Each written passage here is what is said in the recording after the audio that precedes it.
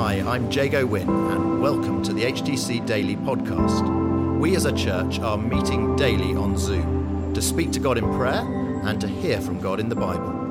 For those of you who can't join us live or who want to listen again, we're featuring the daily Bible thought, and we're also including how we're being encouraged to pray each day.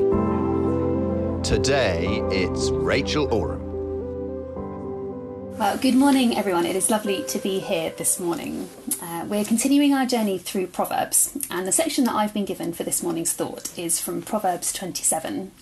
But I'll also be picking up a few verses from the surrounding chapters, but they'll all pop up on the screen. So, as I'm sure we all know, Proverbs is full of practical advice for life, and many of the themes covered are about wisdom and knowledge versus folly and foolishness. And the focus that we're going to pull out from chapter 27 today is specifically about friendship, but it also encapsulates some of these wise or foolish aspects that we've become so familiar with over the last few weeks. So specifically, we'll be thinking about the characteristics of what makes a good friend and how we can apply these more in our own friendships and our relationships.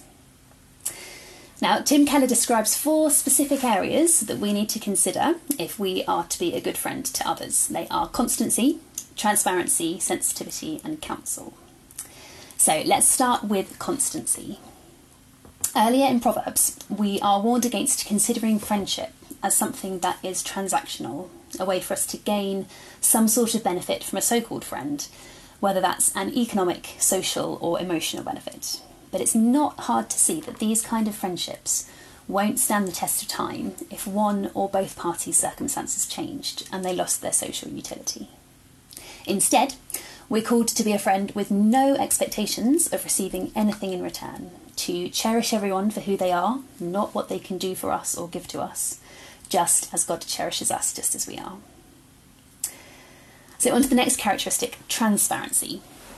I am a primary school teacher, and where I teach is such an encouraging and supportive place to work. So often people will pop in to see various colleagues to mention a little detail that they really liked or to praise something they saw that colleague do during the day. And it's such an encouragement when people do this to me, and it also prompts me to then go and do the same to other colleagues. So that can be one of the really positive aspects of pointing things out to friends, but sadly it's not always all about the positives. Tim Keller's second point about friendship, transparency, as we read in Proverbs 27, verses 5 and 6 say, "Better is open rebuke than hidden love. Wounds from a friend can be trusted, but an enemy multiplies kisses." And the King James Version translates this as, "Faithful are the wounds of a friend." Now, I'm not going to spend too long on this point because Amanda led a really brilliant HTC Daily talk back in June on the 16th, which I'd really recommend you listen to if you didn't catch it, all about the art of a loving rebuke, both giving and receiving. I listened to the talk on the podcast on my walk to school, and it really stuck with me all day. The challenge set for us by this part of Proverbs, chapter 13, was to see God's rebuke to us as a positive thing, as a parent rebuking their child, with the aim of showing love, to teach, and ultimately to build up, never to tear down. Now, this was fairly straightforward when I listened to it. I could get my head around this quite easily. But Amanda then went on to discuss the importance of how we give and receive rebukes from friends, which is something that I find much harder to be comfortable with. And she said that often an inability to receive a loving rebuke will expose where we're insecure, and in our pride we can sometimes lash out.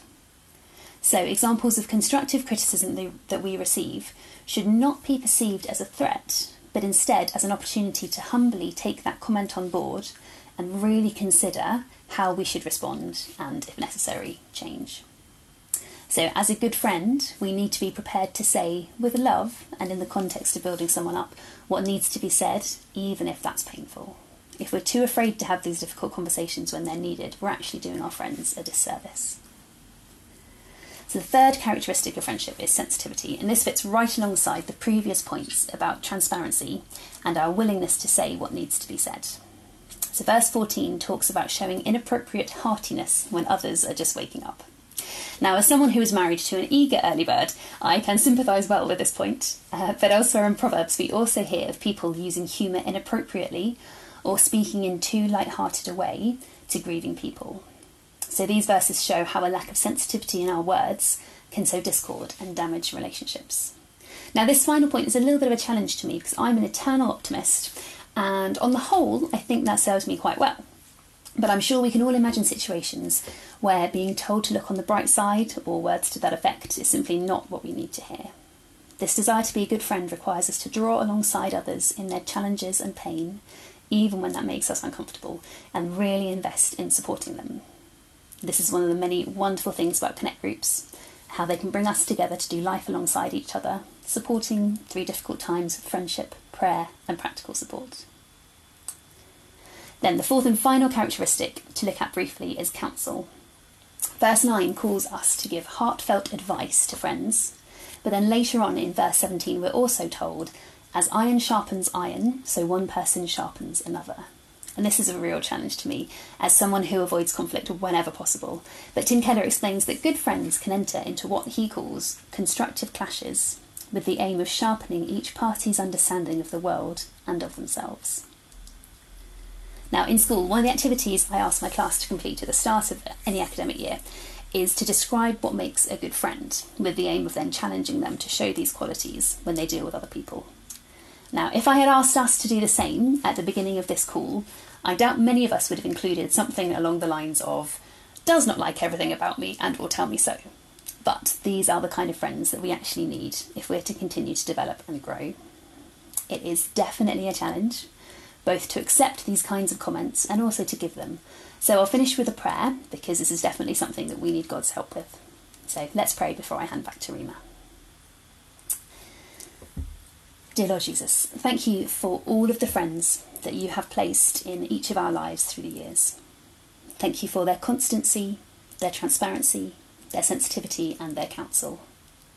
As we've read this morning, your word calls for us to receive loving rebukes from friends, as well as to give them in the spirit of building others up.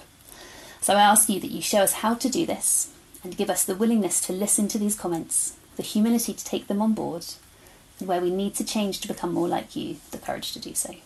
In your mighty name, Amen.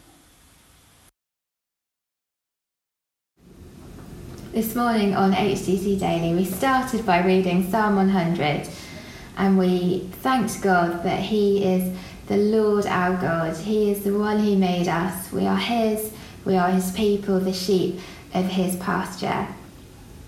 We then heard from Rachel, who spoke to us from Proverbs about friendship and explained to us how God calls us to be friends who show constancy, transparency, sensitivity and counsel.